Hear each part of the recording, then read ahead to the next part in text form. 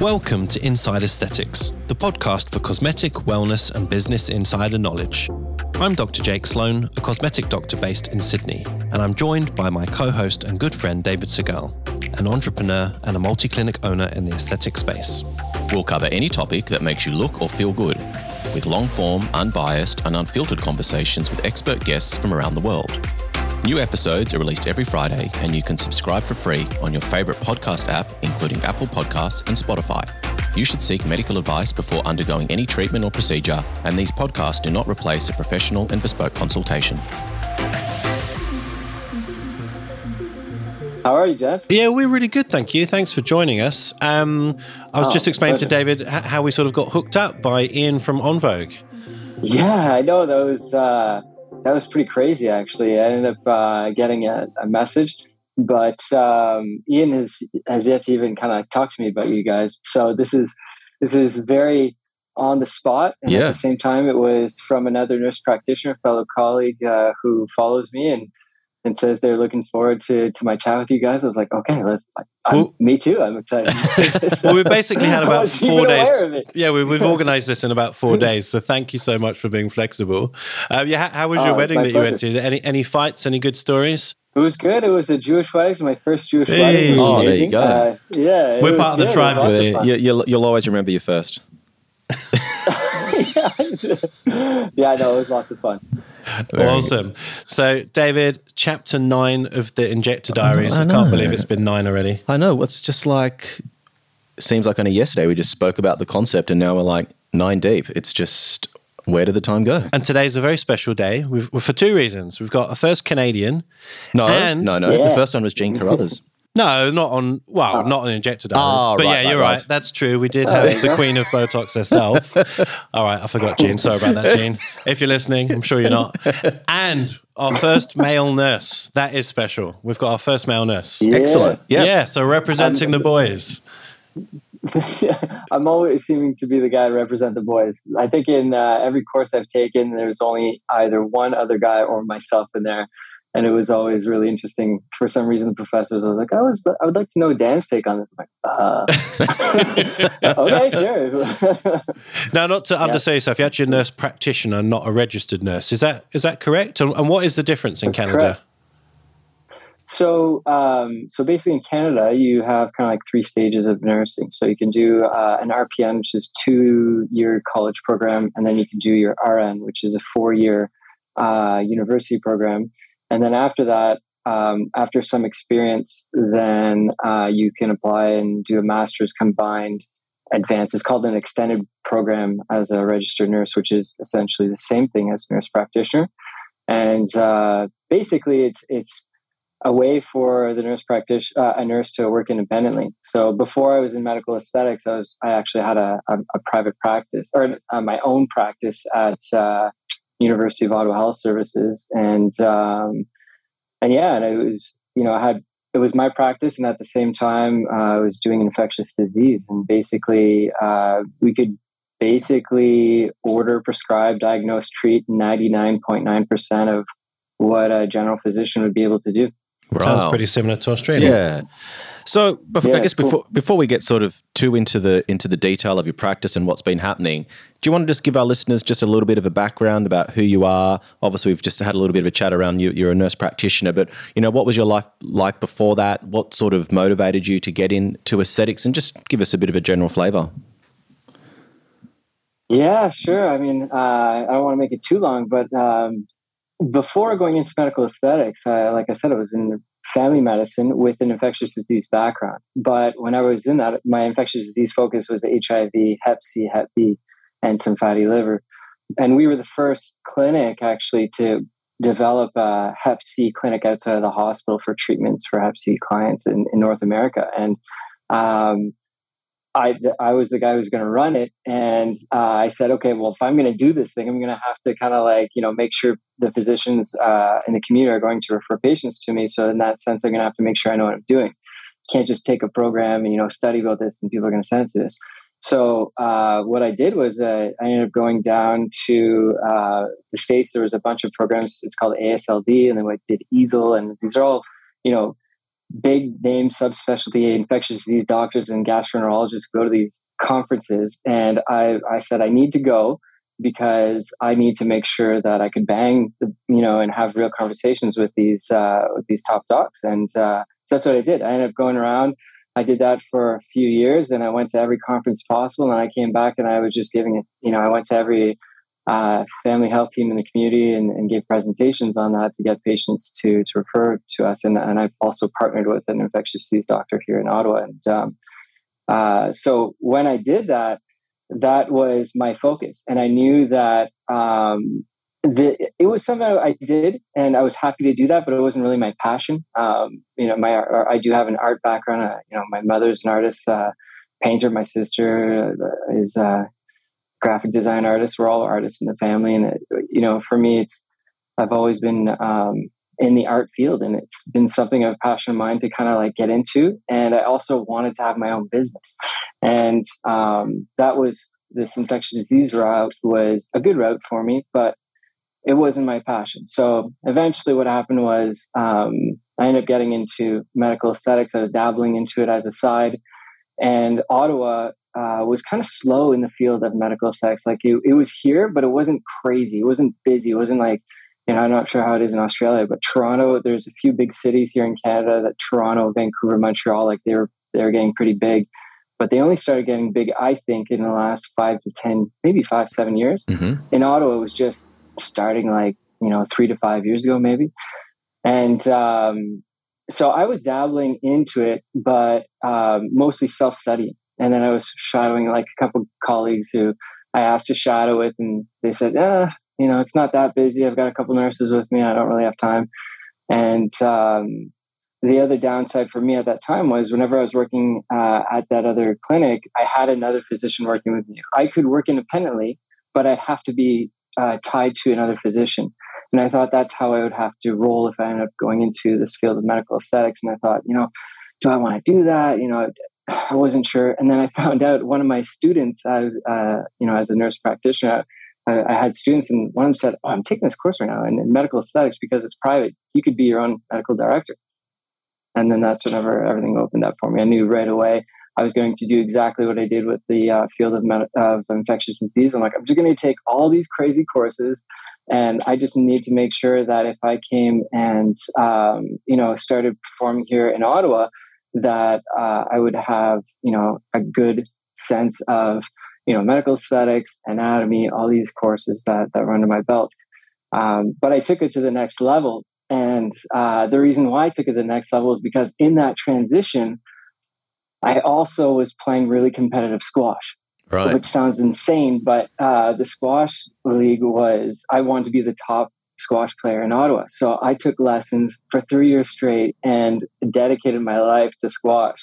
And not only was practice involved, but I was on the court like 8 times a week in 7 days. Like it was nuts. Wow. And not only that, I had to because I wasn't getting to the level I wanted to, I ended up taking I ended up learning, I dove into sports psychology, and that took me to the next level. So in the end, I got to where I wanted to go with squash, but it was through a lot of self-learning, things that I wasn't expecting. It wasn't just, taking lessons. I had to kind of find my own way. And I brought that into medical aesthetics. Yes, I was taking these courses, but a lot of it was self-learning. It was like literally just going to PubMed and learning about anatomy and learning about how the SMAS works, like superficial and deep fat and muscles on the face and arteries where they land and, levels on the face. And therefore I could just have that anatomy base, take all these courses, use my art background, bring it all in and make it my own. And that's what happened. That's how I got into this. Isn't it funny how every country, basically apart from Holland, that's the only country we've visited in our podcast so far where there's a formal program, you basically make it up yourself. That's essentially what injectors are doing. Yeah, there is, I did take a program. There's the Canadian Board of Aesthetics Medicine is the certification that I have. And I did take that, and that was but you don't need to have it. That was something I took a little later on. Actually for the first 2 years, I was doing a lot of self-learning. And then I knew that I needed to have some type of certifications. People are going to be asking for qualifications. So I took that and I did it. It's a great program.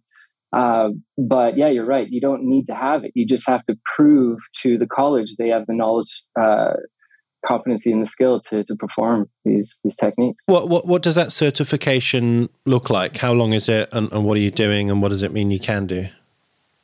Well, it's not in order. So again, you don't have to take the course.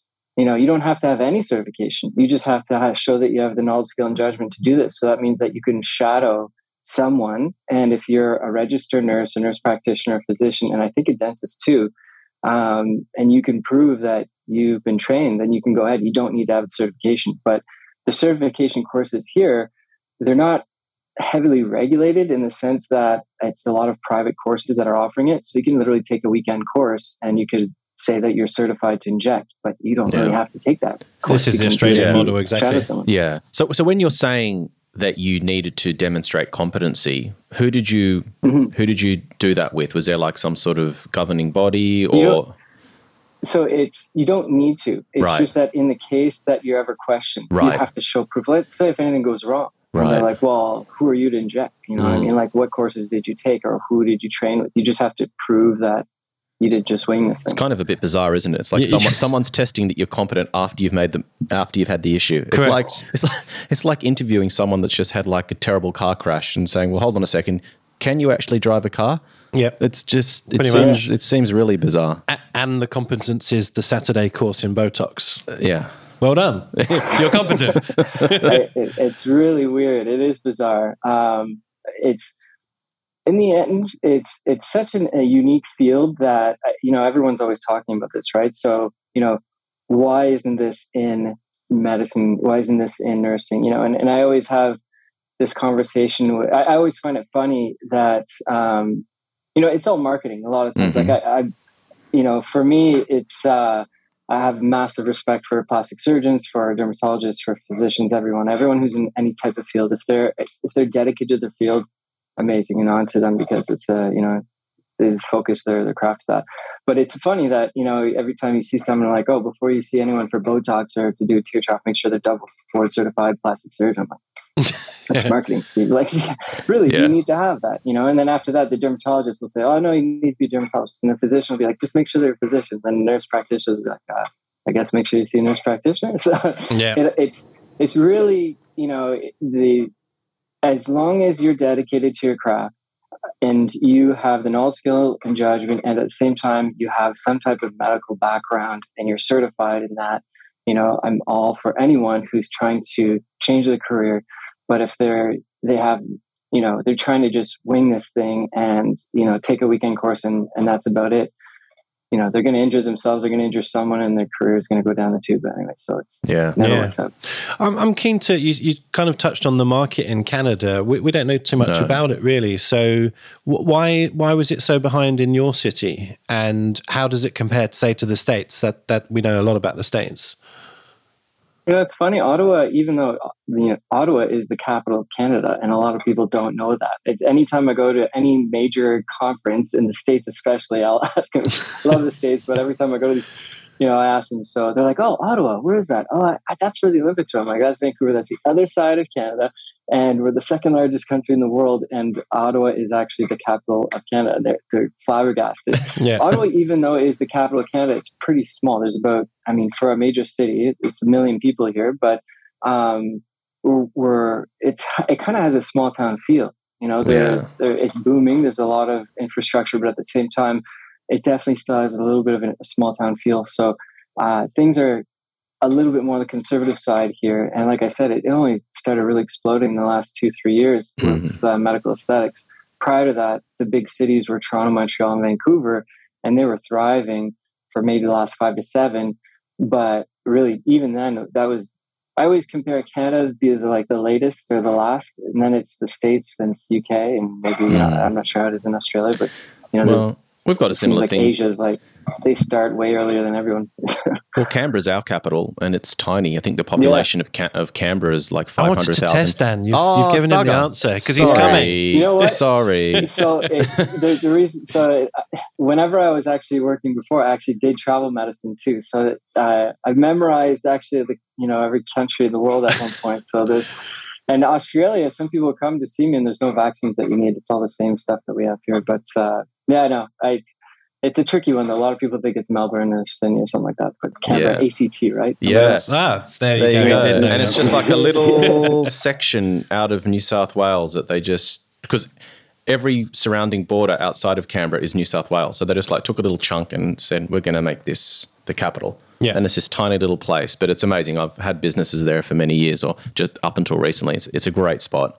Yeah, I've never been, but David described pronouncing it wrong. I think I pronounced Canberra or something. Yeah, like just Canberra. Canberra. Okay. You said it's what's about 500,000 there, people, something like that. About 500,000. Yeah, so it's a little bit not behind, but like it does feel a smaller town as well. Oh, for sure. And we experienced the same sort of growth trajectory to what you're describing in Ottawa. It was behind the other major capital cities. People were very conservative.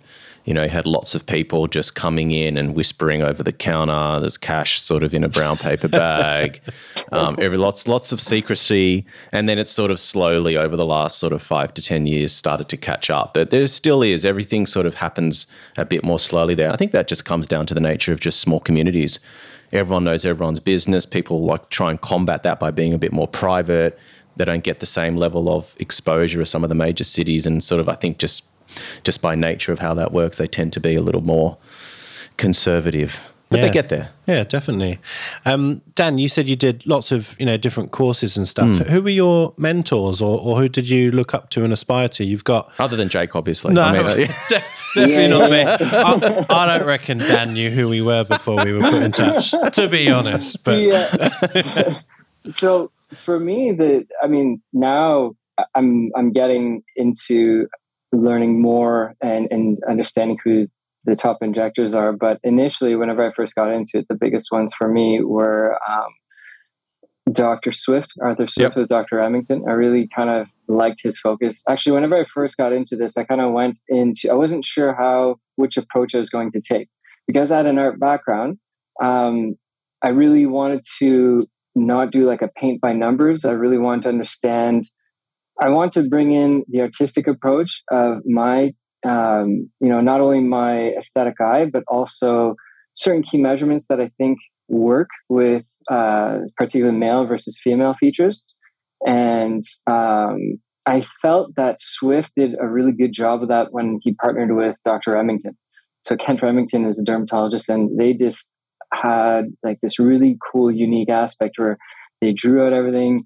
They mapped everything out. They explained it really well. And I was that, or I was leaning on Dr. DeMailo's MD codes. And then I ended up not going with the MD code route. I preferred the other route. And it was just more or less, it was more my style. I'm not saying the other route's wrong. I just feel like he had an approach that was similar to what I wanted my practice to be.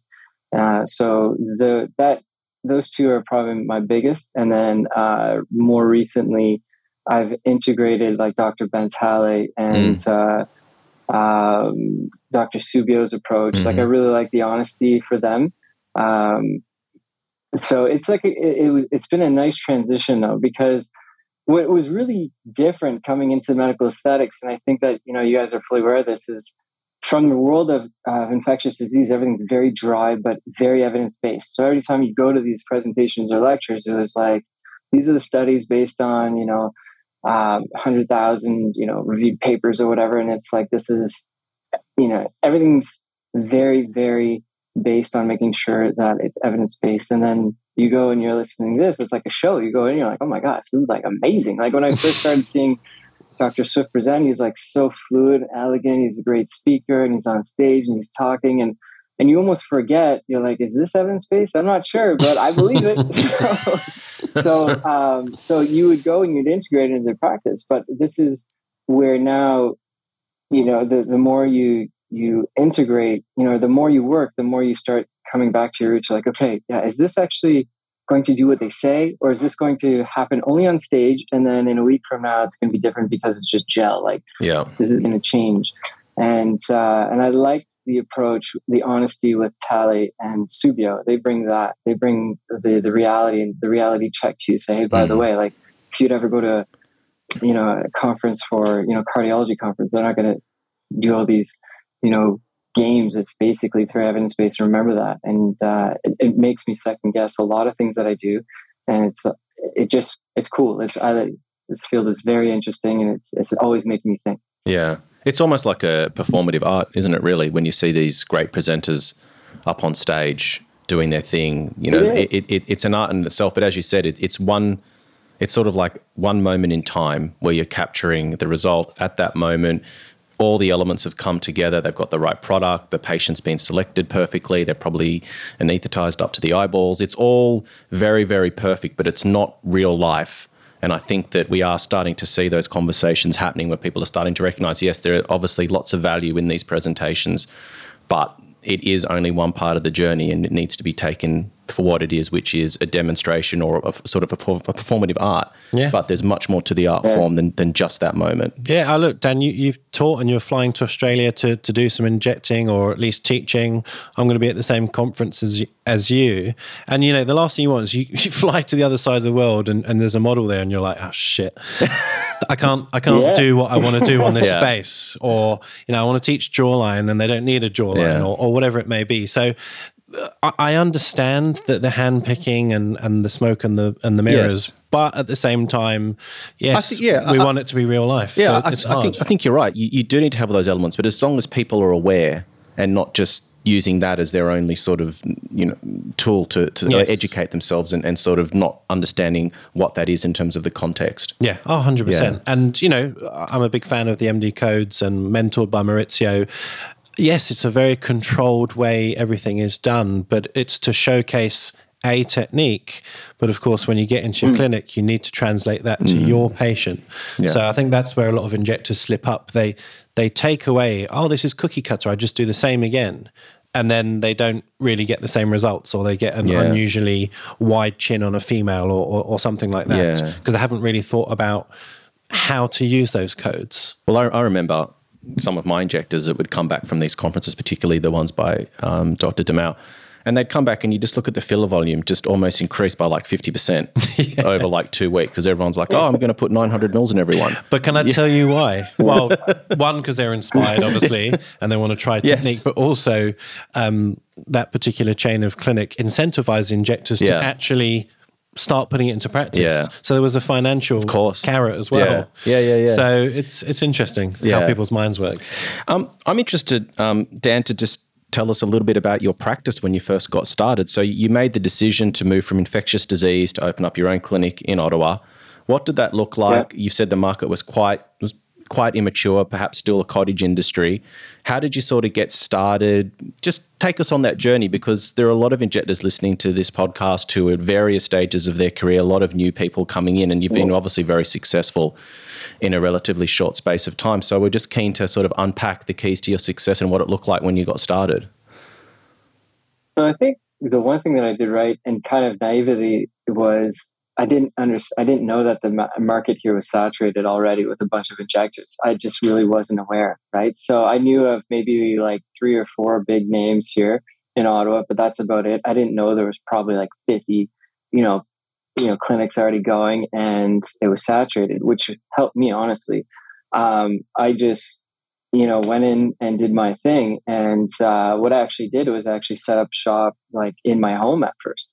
I had a little setup in my basement. I just kind of, made it very clean, very sterile, very professional, and, just came in and I let people know that I'm certified. And at the same time, I'm, really practicing here. So I'm charging you, but it was like at a fraction of the price. But at the same time, it was very professional. Everything's documented. Everything was needed. And I was very open about that.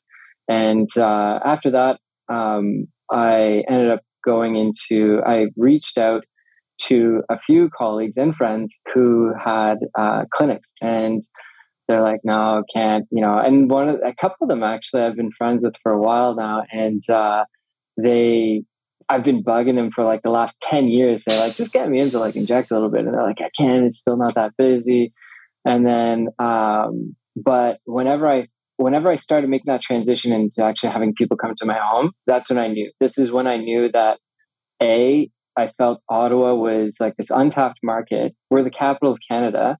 There's still no one that's really representing a Canadian other than Dr. Swift for the face of Canada. And I know Dr. Swift is, he may be out on his way out in the next, 10 years or something like that. But there's no newer face representing Canada, and no one really dominating social media for Canada. And that's where I felt like I'm going to go all in, and I'm going to make it my own. So I asked him, and he's like, no, do your own thing. I'm like, perfect. Did my own thing. And it motivated me. So I came in, did this here, went to a bunch of other clinics, asked, no one was taking anybody. No one was hiring anyone. And I said, no problem. So I actually reached out to another spa that wasn't a medical aesthetic spa. And they knew my wife. My wife was an Aveda rep and for the region. And they knew that I was getting really serious about medical aesthetics. They knew my background as a nurse practitioner and how professional I was. And they said, yeah, Dan, I see your drive.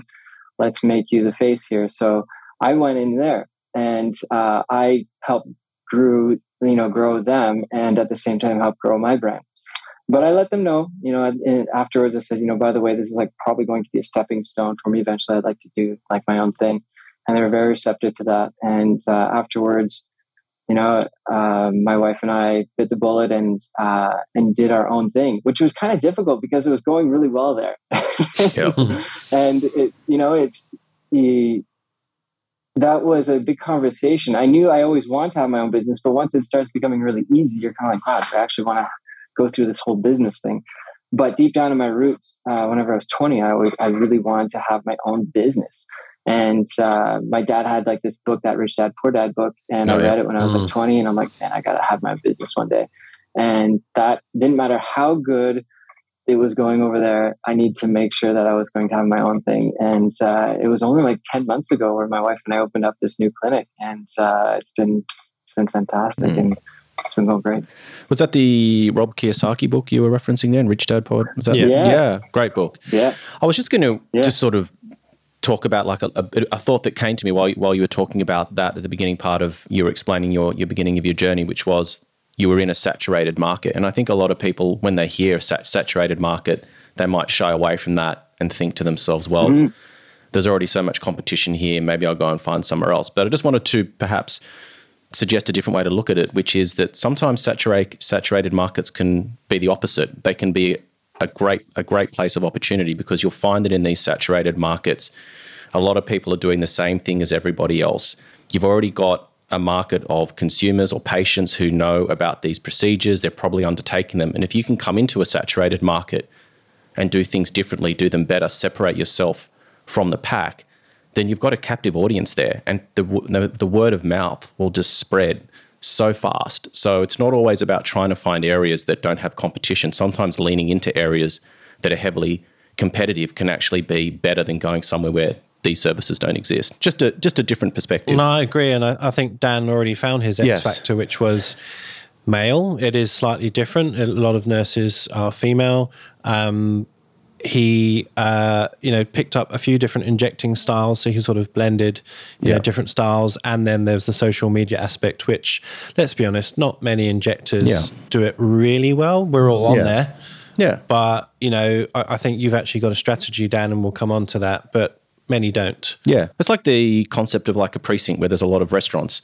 And then you open up a restaurant there that's like different and better than all the other restaurants. But you've got the footfall. You've got the footfall. Everyone's like, great. You've just captured the market that was already there and taken them into your business rather than into someone else's. So, yeah. Do you agree with that, Dan?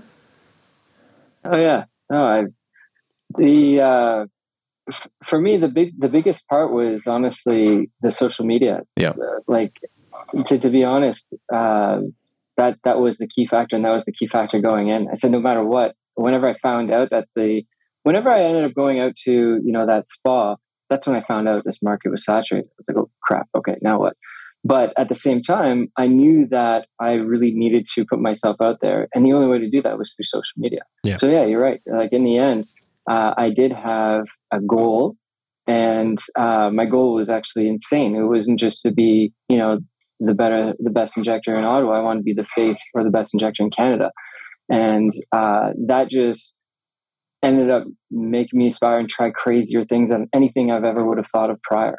And as a result, I'm I'm here on this podcast with you guys. Like, if I would have just tried to be the best in Ottawa, we wouldn't be having this chat. Yeah. Right. So having that goal and having the courage to do that is really, it's like 90% of it, honestly. Fortune favors the brave, Dan. Yeah, it's true. We've got Mr. Miyagi here.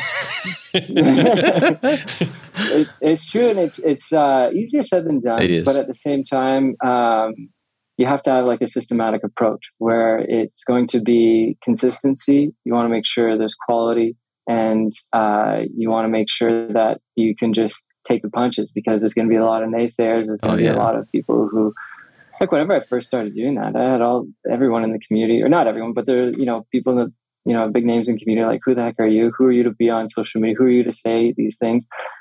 And in the end, I wasn't claiming anything. If you go back to any of my videos, I'm not saying that, I'm a master. I'm just saying, these are my techniques. This is what I do in my practice. That's it. And I also found a niche in the sense that whenever you research anything, you can literally go to Google and try, or YouTube and try and find anything. And there's nothing on medical sex at that time other than maybe, a few people, but anytime I try to actually look for something substantial, they would kind of fizzle out, and I really wouldn't get anything out. I'd listen for 10 minutes. I'm like, I'm not getting anything here. I'm like, I could be that guy. I can give the people what they want. So that's exactly what I did. I knew that it had to be short, and it would have to be, concise. It would have to be, professional. And at the same time, I would have to make sure that I'm going up against plastic surgeons who are going to pick me apart. So whatever I was going to present, I would have to make sure it's detailed. Yeah. And I just did consistently. And I said I was going to post 50 videos in a year. I think I posted like 40 or something like that. But the consistency was key.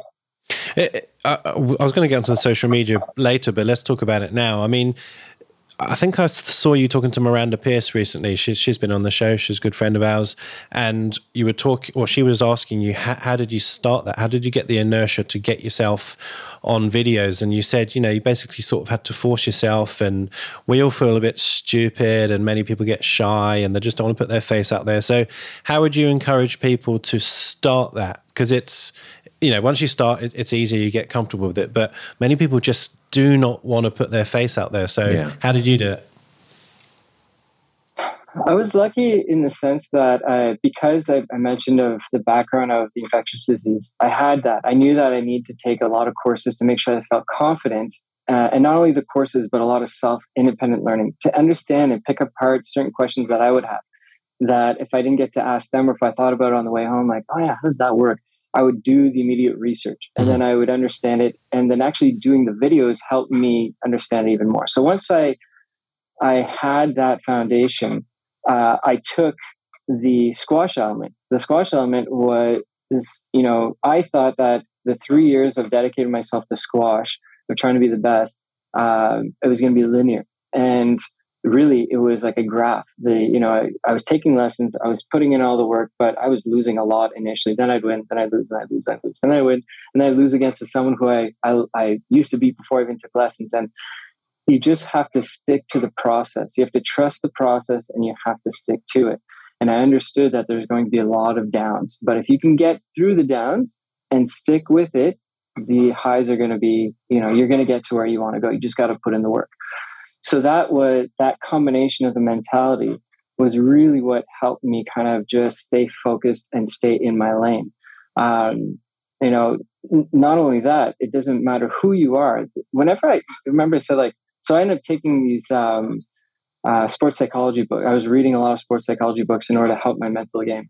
And what I took a big time from that sports psychology book was every athlete, almost every single athlete, professional athlete, feels and thinks the same way you do, in the sense that you have a lot of self-doubt. You feel that if you're going to miss this goal, or if you've already missed, you haven't scored in the last 4 games, and if you miss this one, you're going to be critiqued. What are your sponsors going to think? And all these crazy thoughts go in your head. And as soon as you start thinking that way, that's whenever you start crumbling. And then that's whenever people give up, or their careers go down. They end up seeing sports psychologists, and they kind of give them this straight path. And it's just, focus on the ball, focus on this. If you miss a shot, it's not, what a terrible shot, you suck. It's right shot. Next time, a little more on the follow through. Keep going. And then you're back into it. So you stay focused. And that combination is what I use whenever I'm doing anything in this field with social media, because a lot of people are like, how do you do this? How can you just like people who are, confronting you or giving you negative comments or whatever, how do you just like let that fall off your back? It's because I just stay in my lane. I'll say, thank you, I appreciate it, but I have another focus. I'm not trying to be better than them. I have a focus of trying to be the face for Canada. That's it. And if, on the way there, if I surpass them, I surpass them. And if in the end, also, I usually feel that whenever I get this a little bit of hate, it's usually because they're thinking about me, and that's a good thing. So it kind of keeps me focused and saying, like, I'm doing the right thing. If I'm getting critiqued, I'm doing the right thing. They may not believe in me now, but in 5 years from now, they're going to come say, like, man, this is a good job. Yeah, everyone's there. I still believe that. Everyone's there to congratulate you when you get there, but on the way there, you can come across some very difficult obstacles.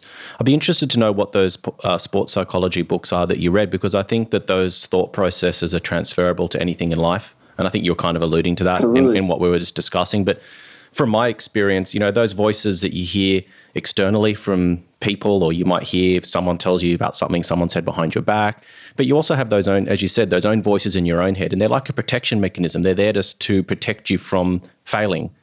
And so everyone has them with everything in life, whether it be, as you said, playing sport, maybe learning a musical instrument, another artistic pursuit.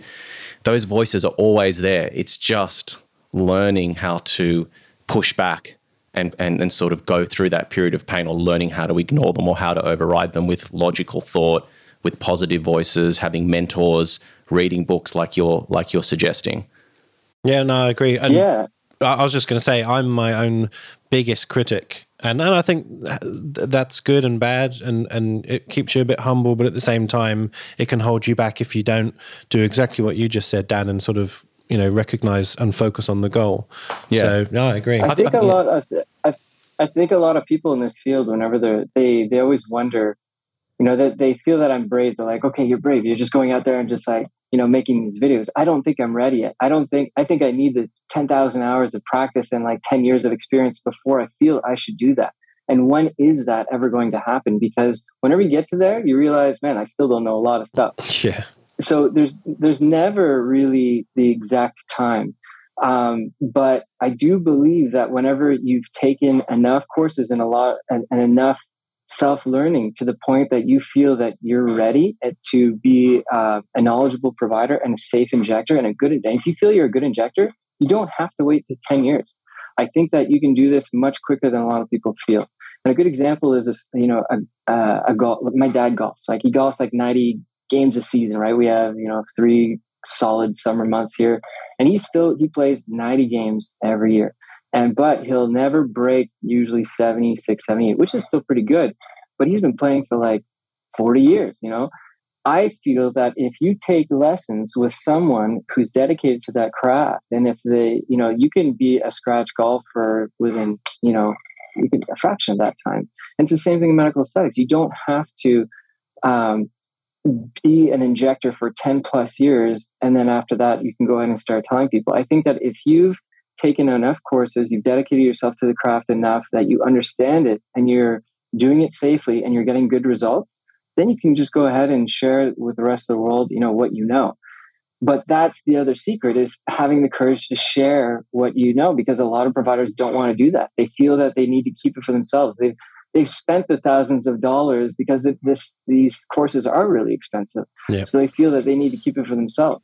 But the secret is you have to share your knowledge. And if you can do that for free, then it's going to come back to you. One of the big books that I love reading, or I loved reading, or the guy that I feel is Gary Vaynerchuk, and he has a book called Jab, Jab, Jab, Left Hook. And he's all about that. He says, listen, as a lot of people online, they're trying to immediately sell something. They're going to put themselves out there. They'll say, oh yeah, buy my course or whatever. It's like, no one knows who you are. You're just coming out as a cheesy salesman. Give them free content, give them lots. Don't ask for anything. Keep giving them free stuff. And then eventually you go with the left hook, which is something small, a favor. And then they're more inclined to help you out because you've already helped them out for the last 2 years for free. Well, you built the trust, the bond. That was my philosophy, yeah. Sounds like our podcast. I was literally just thinking that. It's nearly 3 years. And that is exactly your podcast. You guys have a great thing. I was going through your list of people. You guys, it's amazing. And that's exactly what you guys should be doing. And I think this is what a lot of people who struggle with social media, they're immediately trying to get something out of it and can't. It's just give the world, free content, be honest, be humble, and be transparent. People see through that. And later on, people will come. Yeah. Being motivated for the right reasons, I think. And chasing the money is always always leads to peril in my experience. And people just have that as their primary objective. They forget about all the other reasons they started doing something. Coming from a place. Yeah. In everything, right? And even like at the basic of having your practice, right? So people are like, oh, we got to get more people in. I see companies are always trying to like load people in and inject them. And then later on, if they follow up, it's like charge them for more syringes if they need like a top up. It's like, well, what are you trying to do here? It sounds like you're just trying to get more money. In the end, go above and beyond, be honest. If you think it's going to take 3 syringes and if it takes like a 4th syringe, it's on you. And later on, that will come back to you. Later on, you'll learn from it and you'll learn that maybe it's 4 syringes or you'll find a way to make it in 3.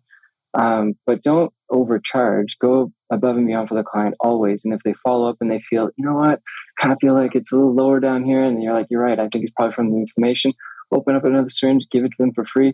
I'm telling you, like, don't worry about the money now. Think about, the clients that you're going to get 6 months to a year from now from that. Good philosophy. I like that. Going back to your aesthetic, I guess. I've seen your work. It's very nice. It's very natural. It's very skilled. And you said there was this kind of, I guess, debate between evidence-based and art. And I know that Arthur Swift, he's got this, I don't know if he's still doing it, but with the caliper technique and the phi ratios, etc. Do you do any of that? Or are you more freestyling and sort of looking at the eye, just looking at a face and guesstimating?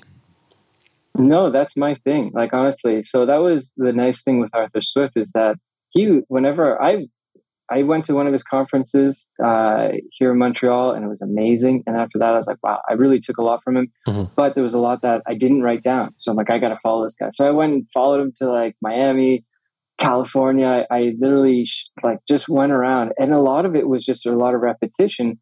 But it's like a good book. A lot of people read a book once or listen to a good podcast once, and then that's it. You're not going to take much from it. If you found a good podcast or if you found a good book, reread it over and over again and write these things down.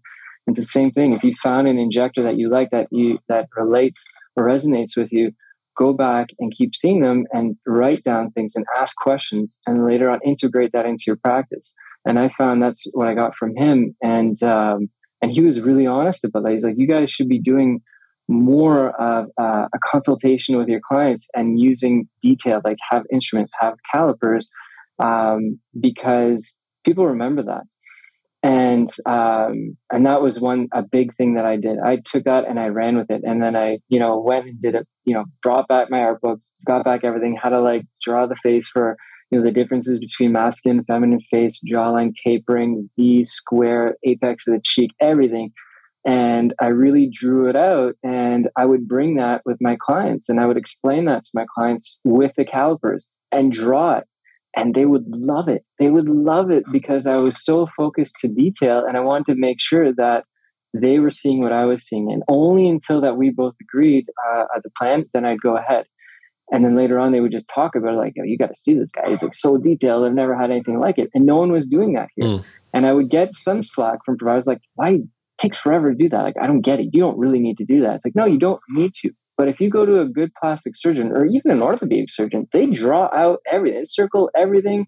They draw out everything, what they're going to do to make sure it's precision. Why not do that in medical aesthetics? It is the face, after all, for most of the things that you're treating. And people will appreciate it. And you get a more consistent result out of it. Yeah. You don't have to, but I do it, and I definitely run with it. Yeah. No, I've never used the calipers, but I draw a lot. And I think the beauty of your technique is it takes the subjectivity out of it. It makes it very objective. Like, you're not saying, I think you need this and that. The calipers are showing you what needs to be done. It's like a architecture. It's just the measurements don't lie. You're absolutely right. And I tell them, like, listen, like, the calipers are really just helping me. Like, I have an aesthetic eye. The calipers are giving me an objective tool to make sure, A, that I'm getting I'm symmetrical. Where your apexes or highlights should be are there. And at the same time, if you ever leave, once we're done, you're never going to look over puffed up or ever inflated, because this is keeping me in check. That's what I say. And they love it. And they just feel that much more relaxed before I start injecting, because if they're relaxed in the chair, then you're relaxed and you can go do your thing. How do you pull back from that over scientific or mathematical perspective when you're looking at someone's face? And we all are asymmetrical. We've all got things about our face that are potentially unique to us that make us look like individuals.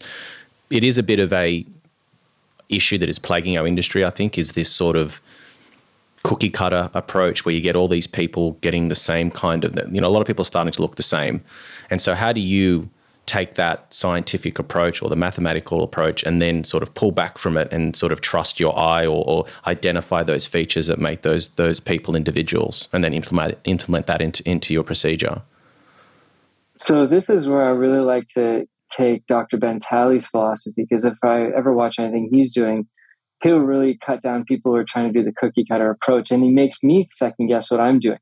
Right. So I have this approach of what I feel is feminine. You want a tapered chin. You want to make sure it's proportioned the whole bit. But really, in the end, these are unique features to them. And it's, are we making them look better, or is it just that we're trying to make them look like a second-rate movie star? You know what I mean? Like, I like people's features if they're unique and quirky and if it works for them. So the first thing I'll ask is, listen, we can definitely, whenever they're coming in for their assessment, the question is going to be, would you like a full face assessment, detailed assessment of what I think that we could potentially do, and you can learn from fillers, Botox, lasers or whatever, or would you just like to prefer to go over questions and concerns that you might have that I might be able to answer, and therefore I don't have to pick apart your face? And you get a 50%. Some people come in and they're like, oh, okay, thanks. I don't want to be picked apart, actually. I just really want to fix these lines and a couple little things. And that's it's like, perfect. You know what? Your face looks amazing as it is. And let's just kind of soften a few lines, turn back the clock maybe a few years. And therefore, I don't have to do that. But if someone's coming in and they want like the whole systematic approach, then that will be a conversation with them and myself, such as, your question is, are you going to change their face? If I think it works for them, and if I think, so sometimes I'll have someone come in and they're like, I'm not sure about my nose. I'm like, that's the first thing I like about their features, that they have a unique little butt nose and it's cute. And I think that, this is a key feature for them. I will recommend them not touching their nose for that reason. It's a unique feature. It makes them, have you ever does your boyfriend or partner like it? Is this a nose that runs in the family? If so, keep it. For me, I have a little bit of a drooping tip, and sometimes I think like maybe I should bring it up a little bit. I could do that with some filler, but my son has my exact nose and my father has the exact nose, and I'm never going to change it for that reason. So for me, I have to think that way for my clients. I'll ask them these questions, and if there's something that's personal to them, then we won't touch it. But if they're like, no, I hate this thing, like this is been bugging me since I was like 10 years old, and if you can do anything to change it and, make it slimmer or make the illusionist slimmer, please do so. Then I'll say, okay, we'll go ahead and do that. But it's a dialogue between the two of us. Yeah, I think that's a really good point for injectors listening, because I know a lot of people struggle with that conversation, because a lot of injectors fall into the habit of just taking orders from their patients. I want this many units of tox here. And they don't know how to have that conversation or begin that dialogue of doing a full facial assessment, because it can feel quite confrontational. It can feel like you're being potentially not rude, but no one probably likes to have their face sort of deconstructed like that. So I think your strategy of sort of asking them which way they'd like to go, which then gives the injector the permission to be able to have that frank and honest conversation. I think that's a really, really good strategy. Yeah, I agree. I tend to use that strategy when I think that the patient is a little bit on the back foot. They're a little bit uncomfortable with the process. And so I'll say, how far do you want to take this? Do you want me to give my full professional opinion, or should we just rein this down into some of your key priorities? And, to just be honest with your patient. Just say, I can do many things. I've got a cupboard full of stuff, but that doesn't mean we have to use it today. Yeah. So I think just be honest with your patient. It works. I think that's really good. What do you think about, I don't know what the look is is like in Canada, but here in Australia, I think it's calming down actually, but we were plagued with this sort of hyper augmented look with the lips and the cheeks and the jawline and so on. And there's this sort of concept that you may have heard of from Dr. Harris in the UK of dissolving clinics and, you know, dissolving it all and starting again. What do you think about that sort of practice as an injector? Is it something that you shy away from, or do you encourage people to sort of reboot? That's a good question. It's kind of like a combination of A and B. If someone comes in and they've had, one of the first questions I ask them actually is, what's the first thing, give me a key feature of your face that you love. And usually the first thing I'll see is if their lips are out to here and they're over injector, they're migrating. I'm like, please don't say their lips. If they say their lips, and that's a different conversation. But if they say their eyes or whatever, but they're wondering about their lips and I see there's a little bit of migration issue happening, there's a lot of people who are afraid of dissolving, right? Because they feel that they're going to look like they're completely deflated. They see things online of, like super wrinkled. They're going to look like a prune and sometimes it doesn't come back, or some people have reactions to hyaluronidase. I go over all that with them. So first of all, if they're really on the fence of dissolving and I have a whole conversation with it, then I can try and do a partial dissolve and I'll place a little bit on top of the lip. It's, not complete accurate science because it does disperse, right? And you don't have full accuracy with it. But it's a 50% chance, in my opinion, from what I've seen, that it's going to give an improved result. Yeah. And it may not be perfect, but it's definitely improved. And then at that point, I could just let them know, just don't fill your lips for another year or so. Just let them go down on their own and you'll be fine. Or if they're younger, there's two groups, right? You have a group where there's actually three. So someone who's really mature, they're, let's say, 65 or over, and they've had filler, numerous times. And then all of a sudden they're like, yeah, I've got to dissolve this. It's starting to look fake and I got to go. Well, now they're 65 and they're utilizing filler to hydrate their skin, restore the fat they've lost.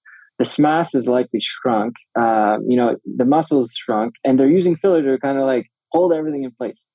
So if you dissolve that, then everything really does look deflated. And it's not that maybe they're still up in the air for your own hyaluronic acid is actually dissolved or not, and if it's restored in the next few days, whatever. But again, this is a more mature client and everything's kind of brought down. And it's because that filler is holding everything up, and it's probably been there for several years and they haven't seen their face without filler for several years. That's why people are going to look shriveled. And you can, in the end, sometimes you'll have to hold their hand. You can like slightly refill them if you want, or you use a skin booster or whatever, and that'll be fine. The other group is someone who's really young and they've just completely overfilled their face. They don't even see that they're overfilled until the point where they have like pillow face, and they have numerous syringes of filler in there, and the tissues have expanded. If it's been long enough that it's been expanded and now you decide to dissolve everything, it's going to be similar, but not quite the result of someone who's 65 and over, right? Everything deflates, everything looks sunken. And now you actually have skin integrity tissue, like damage or, damage. It's similar to someone who's 400 pounds and they lose a bunch of weight. If they've been 400 pounds for 10 years and they go on a rapid weight loss and they lose all this weight, they're going to have sagging skin. It's not going to look great compared to someone who's maybe gained 60 to 100 pounds in the last year and their skin hasn't really change that much and they lose it within the year. They'll go back and they'll look fine. It's similar, in my opinion, it's very similar with filler. If it's been there for a long time and you really overstretch the skin and then you dissolve it, you're going to have issues. But if you've overinflated recently and you don't like it and you dissolve it, you'll be fine. So the people who are going to be okay are the people who, if they feel that they've overinflated or overfilled or had someone overfill them in the last year, and they want to dissolve it, sure, go ahead. But that also varies on the location on the face. Cheeks, usually fine. But when it comes down to lips are a little bit of an issue, right? Because people want their lips filled every 6 months. And they're like, oh, the reason why it's gone is because I moved my lips and the metabolism's gone. It's like, no, the lip filler is still there. It's there for a year to 2 years. Where do you think it's going? It's just moving back because your mouth moves a lot and it's just moving back. In 6 months, it's moved back, but you may not be able to see it because it's so little. Really, it's like a half syringe on top, half syringe at the bottom, move back. You can't tell. Do that 2-3 more times, then you start seeing it. And you might be creating even a pocket. And that's the issue, is that whenever you've created some type of pocket with the filler and now you go to dissolve it, if you try and refill it, there's no guarantee that it's just going to pocket right back. And I do tend to see that. So it's tricky sometimes whenever you have someone who has drastically overfilled lips and it's pocketed and it's been a pocket there for a good 1 or 2 years.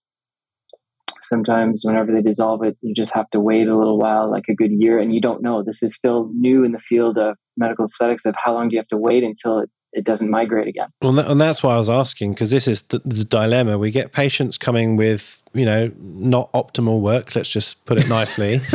And yet we know if we dissolve them, they're going to hate the result because they're going to look deflated and they're going to immediately be calling saying, I need to be refilled. We know that we shouldn't do that. We need to let the tissues rest, and not just the tissues rest, but maybe the brain to rest, to stop thinking about all this stuff and fixating on shape and symmetry, and just have a period where you understand your face again. But patients don't want to do that. That's the dilemma. It's really, really tricky. I encourage everyone now to, if they're doing their lips especially, I say, you can do it once. And if they're trying to maybe grow, like increase or expand the tissue, it's a risk. Even in going an extra, 0.5 mil to 1 mil in 4 to 6 months, you're kind of asking for migration. There's only a limited amount of space there. But after the 2, then I encourage everyone who does lips not do it any more often than once a year. And the reason why is just because you're really asking for it to pocket somewhere, migrate. And they may not be happy with that, because at 6 months, they're going to I really like how my lips looked before. But it's either that, or some clinics are now just every time they do their lips, they dissolve it and then they refill it. And is that bad? Maybe not, because if they're young enough and they have healthy tissue and they only have a small amount of filler in there, and they dissolve it, come back 2 weeks, everything's restored. You haven't created a pocket. There's no risk of migration. Then you can refill. That could be a good solution. Yeah. I know we're dying to talk to you about social media, but I do wanted to ask you one question before we get there, which was on ultrasound, which we've spoken about a lot on the podcast, and we don't have it written down. Just thought of it now. What are your thoughts on it? Are you implementing it into your practice anytime soon? Perhaps you already are. And how do you? I am. Yeah. Okay. Talk to us about it. What's your experience like, and sort of what's good, what's not good? Where do you think it's going? I like it. I think it takes time to use it. But this is, again, one of those fields where, time is money for a lot of people, and everybody wants things very quickly, and they want patients in and out, and they feel that they don't have enough time to use the machine. But if you've taken the time to utilize it and understand how to use it, it can be done quickly, and you don't have to use it all the time. I try to use a cannula for most of my injections, but there are certain times where I'm going to use a needle. And even if I am using a needle, I don't always need to use the ultrasound. But there are certain times where I am going to use the ultrasound. For example, if I'm going to do the temple, I'm definitely taking out my ultrasound, because I usually do a shotgun technique, and after that I do interfascial plane cannula technique. And the needle technique, I'm for sure going to take out my ultrasound. Anytime I do the chin, I usually do it because that segmental artery that runs here sometimes can be a little bit more superficial or deeper than you expect, and it's the only one on the face that I feel is kind of all over the place. So I will take it out for that. If I'm going to be doing the liquid rhinoplasty, I'll do it just to make sure, see if there's one that's running right across the midline. But for the most part, I don't really need to use it. I'll use it if I think. I'll also use it if I'm trying to see if someone still has filler somewhere. Yep. If I'm trying to locate something that they said they tried to dissolve a few times, but they swear they can feel something, I'll take it out and I'll see if I can find something there. It'll help me locate a filler. So there are definitely times to use it. I have the Clarius L20 ultrasound. It's the Canadian brand. Yep. And you just need a little time to practice with it, but it's definitely it's a good tool to have in the clinic. The other time I used it was once I wasn't sure. So I do cannula technique often enough for the lip. I do both, but sometimes I do cannula. The problem is so 98% of the time, the facial artery is going to split a cent from the superior and inferior labial artery about 1 centimeter to 1.5 centimeters lateral of the oral commissure. But the 2% of the time, sometimes it's a little closer. And where I'm putting my needle for my introducer, sometimes I'm going to nick it. And if that happens, it's a pretty big bruise. and you'll only notice it after you're done the procedure. And then I wasn't sure. I was like, it was a pretty good little bruise, and I wasn't sure, if this was actually an occlusion or if this was, me nicking an artery. And it was big enough that I kept the patient back. They didn't really have the signs of it. I'm like, I've got an ultrasound. I just put the ultrasound on there and I saw the artery pulsing. I was like, you're good. See you later. And it was great. So the ultrasound is also helpful for that. You've just summarized my talk that I'm going to be doing at Fresh Live, so thank you.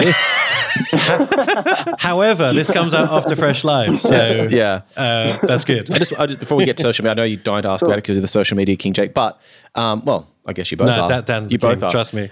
You're the prince. There you go. I did want to just talk about this mentality of time, because I think particularly in Australia, I don't know what it's like in Canada, but in Australia, especially with a lot of chain clinics, there's this sort of perception of fast, in and out, 30-minute Botox treatments, 45 minutes for fillers. We just need to stop with that. I mean, if you go and get a breast augmentation done or a facelift, you're not saying to your plastic surgeon, now, doc, look, I've got something to do tomorrow. Like, I'm only going to be in theaters for 2 hours. So, I mean, those discussions don't happen. I just feel that particularly those clinics that are really busy doing lots and lots of patients every day, perhaps it's worthwhile just considering stop worrying about time so much, because if you're going to do all these things properly and separate yourself from the pack, do proper consultations, take out your calipers and all the instruments that you have there, you're doing, preemptive ultrasounding to look for a patient's anatomy, just take a breath, slow down. You don't need to see 20 patients in a day. You're better off seeing less, giving them proper consultation, not being rushed, someone knocking on your door saying your next patient's here. I just think we're kind of creating a rod for our own back with that type of thinking. I know not everyone does it, but I know there are a lot of places that do. So just maybe something to think about. I totally agree. I don't know how you feel, Dan, but COVID for me was the best thing because it forced me to relook at everything. But one of the big things was how much time I allocate to services. Now, of course, you can't have, it can't be unlimited. You need to book people in, but I gave myself a lot of breathing room, and it's been the best thing I've ever done. I mean, how do you run your day, Dan? How do you book people in? What do you allocate yourself? If it's a first patient, I book an hour. And if I don't go through it, I don't go through it. But I spend an hour because sometimes I'm going to use the hour, and they really appreciate it. It's a good conversation. The consultation is detailed, go through everything they need with regards to skincare, with regards to, what Botox does, fillers, microneedling and radiofrequency, all that stuff.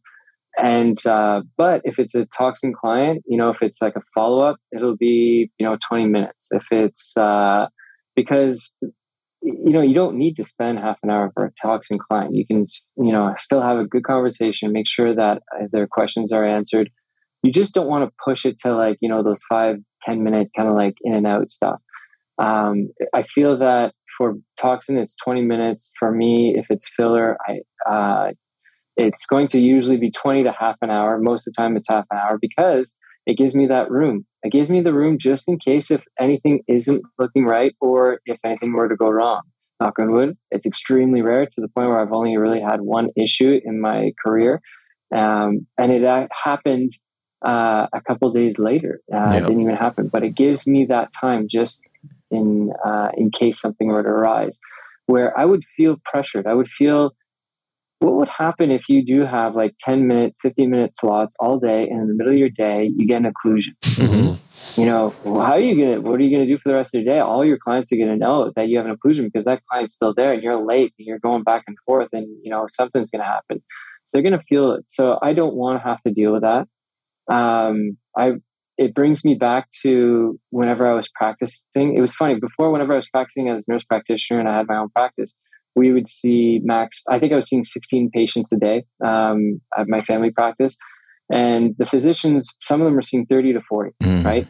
And, but they would be so envious of the nurse practitioners because in the end, they would have so much more homework. They had all these patients that they're seeing. They wouldn't have time to do their paperwork during the day. They'd have to do it afterwards. And because they're seeing double the work, they would have double the paperwork. Yeah. So they would have a full day book. They're always behind. And then they'd have to go home and do 3 to 4 hours of paperwork. And they hated their lives. And they were always pissed off at us because we were doing our paperwork in between. And we were I had the best life. And so I remembered that. And I remember there was one point as a nurse practitioner, I almost worked with a physician who asked me to take on, work with him, but he's like, you're going to have to like pump up your practice, because I was actually the coordinator at the walk-in. And once in a while I would work the walk-in and I would see like 50 patients in like an 8-hour period. It was crazy. It was just like in and out.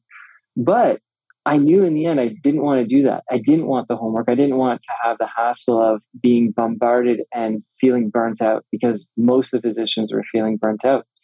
So I remember that in this practice. I'm like, let's take it calm. In the end, let's just make sure clients are happy. I'm happy.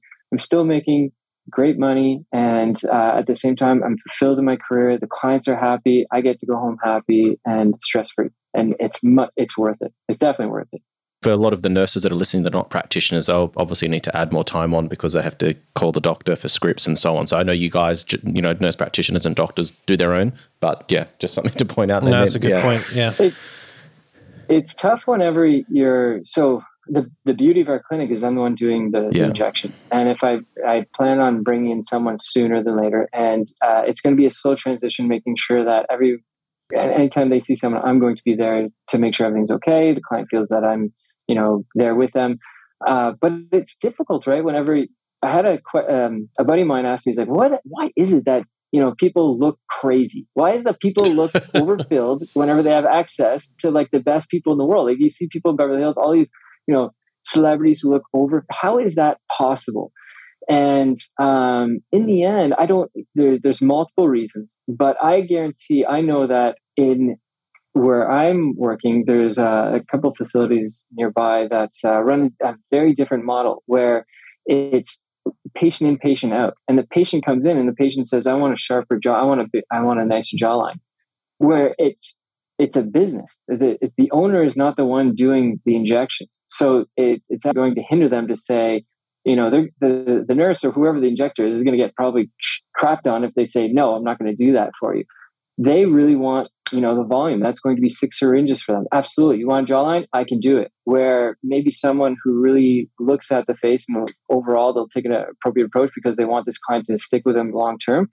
They'll say, you know what? You're not going to look better with this jawline. It's going to just masculinize your face, have a different approach. So it's tough whenever you're dealing with a business where it's not run maybe by the owner and you have other incentives where it's just money, instead of someone who's really caring for the client. Mm-hmm. Couldn't agree more. Now, onto social media. So it's quite a broad topic, and I'm just curious to know, what topics do you actually leverage? Because most of us here in Australia on Instagram. I know in other countries, Facebook is bigger or used in different ways. I don't know if you think there's any benefit in using Twitter. We don't really use that here in Australia, apart from you're in the media. But I also know you've got your YouTube channel and TikTok, which is kind of the newer comer, even though it's not that new anymore. So what are you on and why, first of all? Right off the bat, I did it reverse. I jumped on YouTube before anything. I had a very, very minimal account for Instagram, but I knew that Instagram was saturated. Like, my God, like you can't find anything on Instagram, just like literally with medical estheticians. Good luck trying to kind of stand out there. That was my opinion at the time. But again, there was limited, there wasn't much on YouTube. And anytime you want to look for actual information about anything, if I want to look at how to make my, run a stove or fix my bike or do anything, you can just Google it or YouTube it and you'll find it. But there was nothing on YouTube for medical aesthetics that I found was providing good content. And I know that there was some, controversy saying, well, there's a lot of people who are self-injectors. Like, should we be posting on that? It's like, listen, that's them. They're humans. They're adults. If they want to do that, you can't control it. People are going to do what they're going to do. In the end, I just knew that there was a market there for me, and it was going to be smart for me to go on there and put myself on YouTube and utilize YouTube because it was so niche oriented. There's no one on it. Like no one was doing this. So I just took full advantage of YouTube. And that's where I went initially. And I still feel that YouTube is a big market that a lot of people can utilize. And I tell every time I go to a conference and I'm talking, I tell everyone, I don't care, every single one of these people in the audience could have a YouTube channel and, you'll all do well, because if you're able to make it on Instagram, you're going to make it on YouTube. Instagram is littered And YouTube is so minimal. There's almost no one on there. So I tell everyone, everyone should be on YouTube. And especially right now that they have the shorts, that's where I'm actually going to start implementing, like taking my content that I feel that has blown up the most. So if I have the most views, I'll make a short out of that. And you guys should probably do that with your Inside Aesthetics. I don't know if you guys have already done that, but make a short out of it, figure out what's the most viewed videos, make a short out of it, and that's searchable. And it'll just revamp already what you have going, and you're going to have more viewers. TikTok kind of gave me that idea, because when you go on TikTok, you see these people, you see like these young kids who just like repost things over and over and over again. I'm like, what the heck? Like that must take a lot of courage for people to just repost things over and over again. Like I would post things once, and if it didn't work, I'm like, well, I'm not doing that again. They will redo it to the point where it becomes successful. And then if it's successful, they're going to like milk it. Yep. And I think that people should be doing that a little bit more.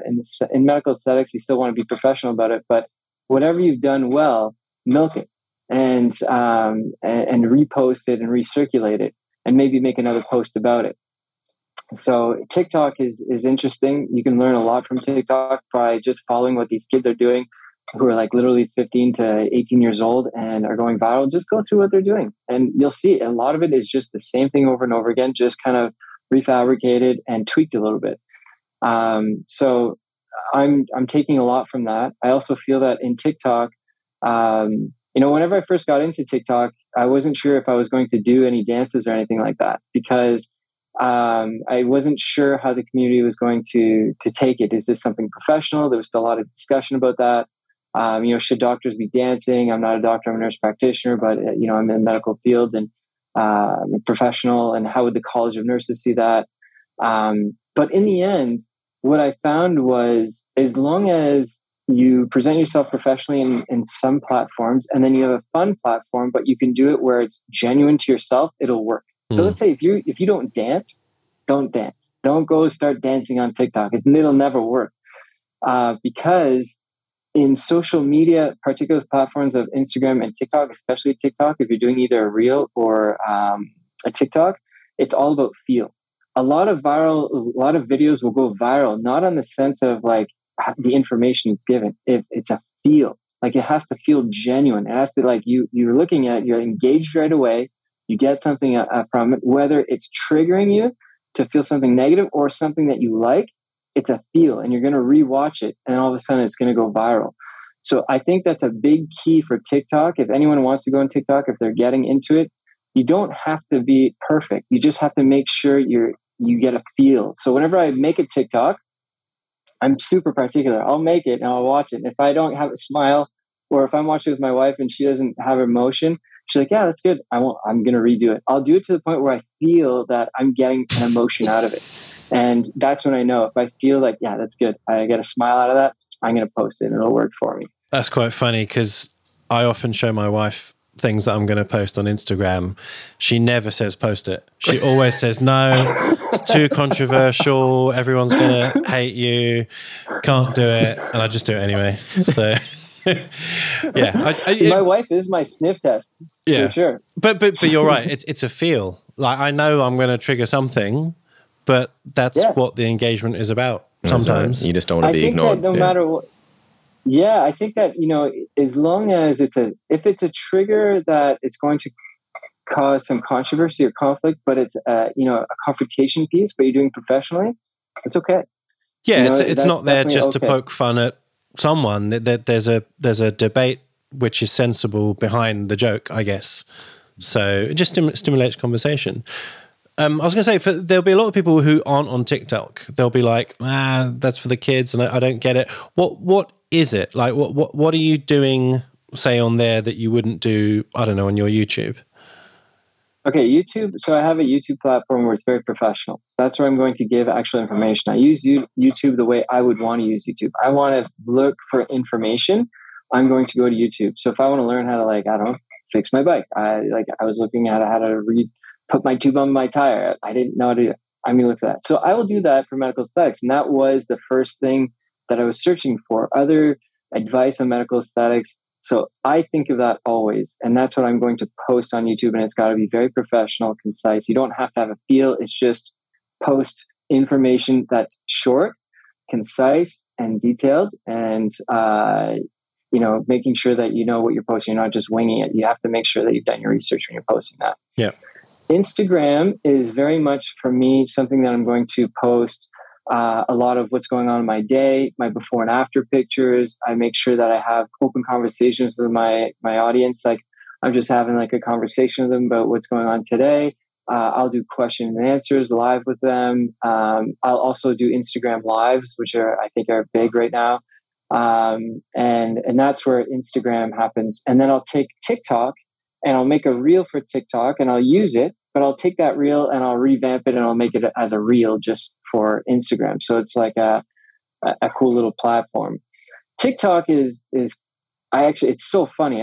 I do 10 times more work in Instagram and I have double the viewers probably on TikTok. But TikTok is all about that feel, right? So the most engagement I have is me literally like looking at a camera, doing this and pointing to a couple of things, but I'm looking at the camera and I'm engaged with them. So they see that and they have a feeling from like, oh, that's cool. It's like right on beat with the music. It's pointing, I'm learning something, everything's cool. I find right now in medical aesthetics, if you want to like blow up on TikTok, talk about skincare. That's your big one. If you're looking at like the Derm Doc, all these guys that just talk about skincare, and if you're trying, medical aesthetics, a big part of it is skincare. We do focus a lot on everything else, and skincare seems like it's a back burner. But if you're wanting to be taken seriously, you've got to talk about skincare, and that's your platform. You can blow up big time on TikTok just by talking about skincare. It's a good point. Most people are, well, not most people, a lot of people are looking for acne help, skin improvement, glow, all these kind of buzzwords, and they'll be looking for hashtags or keywords and... Yeah, they're not necessarily looking for filler technique. It's almost the injectors who are looking for that stuff, whereas your consumer's looking for broader things. Well, we're saturated with so many products, but not enough information. Correct. No, you're totally right. And in the end, like people take you more seriously the more followers you have. It's real. It's a reality. If you have more followers, they see you as a key opinion leader or someone who's serious about this. And look at the demographic for TikTok. And now it's everyone, but it's still mostly younger client, like younger people. It's still like 15 to 25, I think the majority, but there's obviously everyone who's on it now. But still, look at that young demographic. They're really into skincare. That's what they look at. That's what they can afford, and that's what they want to do. So if you can just focus on that, you will have a ton of followers, and you can have your focus, as in medical aesthetics, of being on skincare guru, and it's going to work for you. How do you feel the correlation between followers and actual business? Like, are these people just following you because it's interesting, but they live on the other side of the world, or has it actually translated to people and bums on seats? Yeah, it's really interesting. That's a good question, because initially, whenever I first started doing this YouTube channel, the whole idea was not to be. At first, it was a plan to just get people in. It was something searchable. I'm like, people are going to look for someone. They're going to search and they're going to see me on it, and then they're going to come and see me. And then eventually I was like, okay, yes, I'm actually, now that I'm doing this regularly, I want to be the face for Canada. That was like a secondary goal. But initially the goal was to have clients come in. And then after a year, I realized, I think most of my followers are other injectors throughout the world. And I don't know if that's a good thing. But I'm going to run with it, and I'm still going to continue with it, because I didn't know how this would benefit me, but I just knew that it was a good idea to keep going. And something will come in the end, but stick to the plan. Initially, it was a little slower than I was anticipated with actual clients coming in based on YouTube videos, but it definitely helped. And then after that, it was a big reason why people came to see me. And then integrating TikTok and Instagram, actually, the very first question I ask people is, how did you hear about us? Because I want to know. And then I'll take note. Is it YouTube? Is it Instagram? Is it TikTok? Is it whatever? And then the second question is, tell me something you like about their face. But initially it was YouTube. And then it became Instagram, and now it's sometimes becoming TikTok, which I find astounding. I would never expect people to come see me from TikTok because most of it is just fun dances, maybe skincare stuff. But they're like, yeah, and they have no idea that I have any other social media platform. They're just like, yeah, I just see you on TikTok and I'm coming to see you. I'm like, wow, okay, cool. I guess I better keep doing TikTok. There you go. Well, it's no silver bullet. You have to be everywhere. Yeah. Yeah, I mean, yeah. This is a slightly different topic, but currently now under the microscope is cosmetic surgery here in Australia. And one of the big focuses of the criticism is how playful and fun the social media stuff was. Now, of course, there was a very serious addition to that, which was bad work and unsafe practice. But it's kind of a double-edged sword. You want to show what's going on in your clinic and, who you are and your personality. And I fully embrace all the kind of the TikTok kind of stuff. I mean, I don't do it myself, but I think it's fun and good. But someone could sort of very quickly distill that down and go, this guy's not serious. He just dances around in his clinic. And it's hard to know what the balance is, I guess, is what I'm getting at. I mean, you've got different platforms to do serious, half serious fun. So you've kind of thought that out, but I don't think many people do that. I think you're right. I think you're bang on it with if you're going to focus on one platform, be professional. But if you have multiple platforms, make sure that you have, and you want to be playful on one, be playful on one, but make sure that you have a source of professionalism and you have a root. And that's what I try and do. My root is YouTube.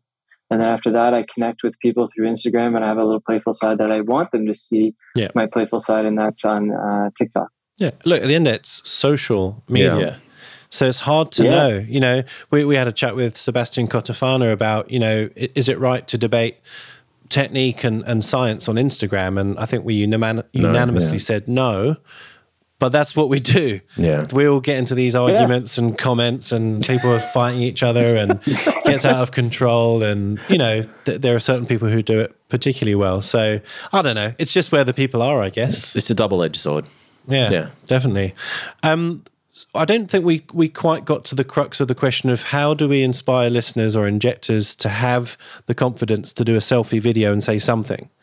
Like, I don't even like doing it, to be completely honest. I do it occasionally, but you're doing it every day. I mean, even for our podcast recording, you did some stories and I thought, that's awesome.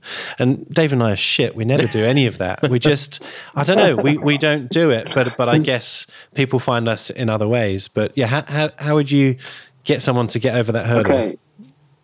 So one thing that the reason why I'm able to do it is because I actually, again, just like these sports professionals who have these insecurities and these fears, we all have them, even myself.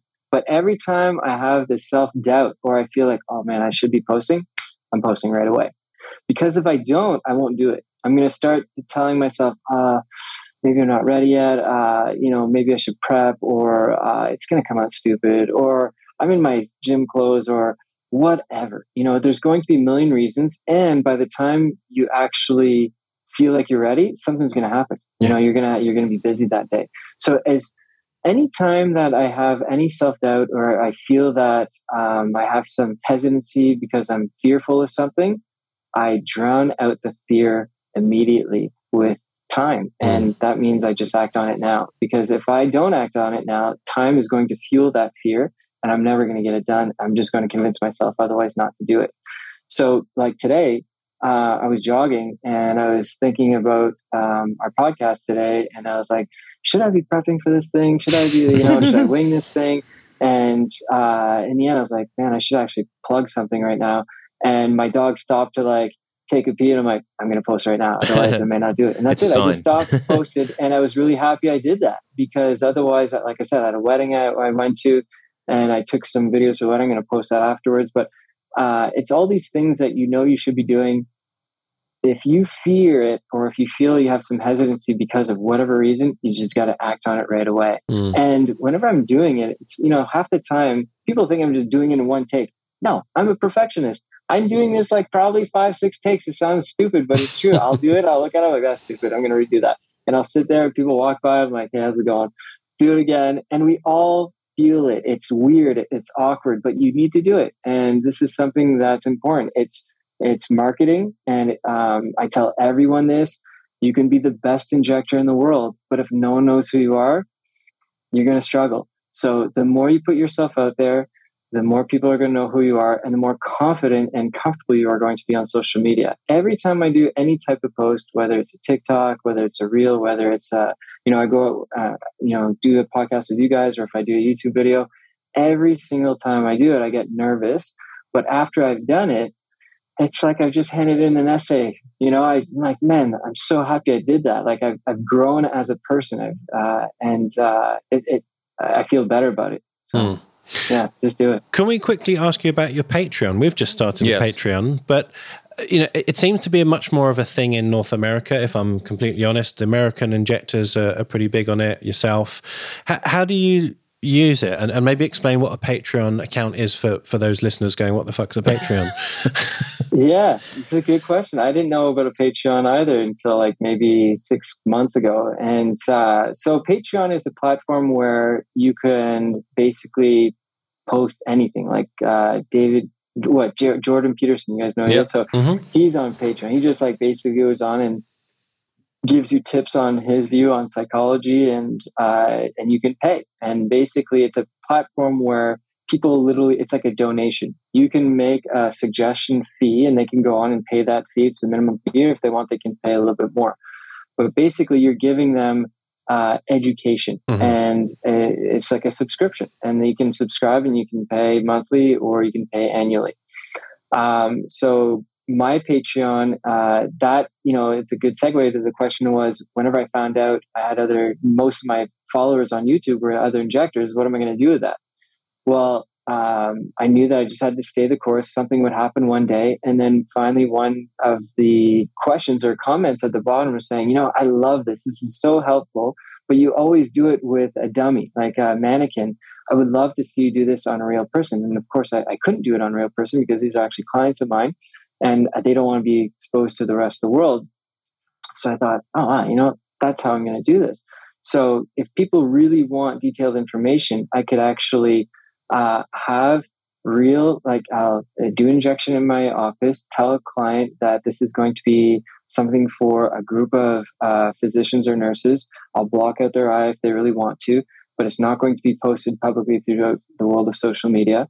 And it's going to be a helpful tool as an education tool. And I do exactly what I do on my YouTube video, except it's more detailed. And I'll actually have my face here injecting, or a close-up of their face, me injecting, and my face here talking about the details of the anatomy, safety, what I'm looking for in aesthetic result and overall outcome, and the product I'm using and how much. So it's really, that's my Patreon. And I do focus on fillers, toxins, microneedling, whatever I'm into.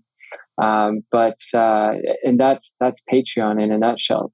So I think that what helped me was whenever that subject came up, or the person who ended up making that comment, I was like, okay, that's going to be my left hook, right? My jab was me giving free content on YouTube for the last 2.5 years. The left hook is going to be, listen, if you guys feel that I've been helpful, if you guys want to help me out, join my Patreon. It's super affordable. And at the same time, you're going to get a lot out of it because it's going to, it's more detailed information of what you guys are probably requesting. And it's been great. I think it's brilliant. Yeah. There seems to be, I don't know how to put this nicely, more generosity for the North American injectors to want to be part of that. Yeah.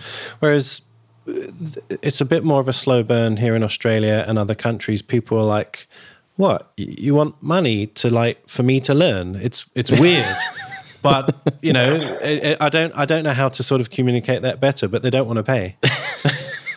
But you agree, right? You do. You've seen it. Australians are tight asses. I think what you guys are doing is great, and eventually it'll come. Like, I saw that you guys have a Patreon account, and keep doing what you're doing, and people are going to subscribe because what you're posting is valuable. And in the end, for me, again, it's just going above and beyond, right? So, and putting yourself out there consistently. So you guys are doing that. and you just have to be patient, and people will come for sure. We've only been doing it, in fairness, we've only been doing it really for like, what, a month, 6 weeks? Yeah. No. I was I was half joking, but forget that. I'm talking about proper courses, like, injectable courses. Yeah. People don't want to pay. Maybe they just don't like you. No, I don't mean for me. I mean, people like, big conferences, they're like, don't know, it's a couple of $1,000. I'm not going to do it. And you're like, well, how are you ever going to learn if you don't want to invest in yourself at the end of the day? So I didn't mean the podcast. I meant like exactly courses and stuff. No, these courses they're crazy expensive, but at the same time, that's it. People are trying to take the shortcut route in order to make it in medical aesthetics. But this is why the market is saturated, but there's only a select few that do well. Yeah, right? Yeah, it's that's a true. select few that are willing to go and spend the money and really invest on themselves and understand that they're not afraid of the money that they're spending on the course right now. Like whatever thousands of dollars that I'm spending now, I don't care about it.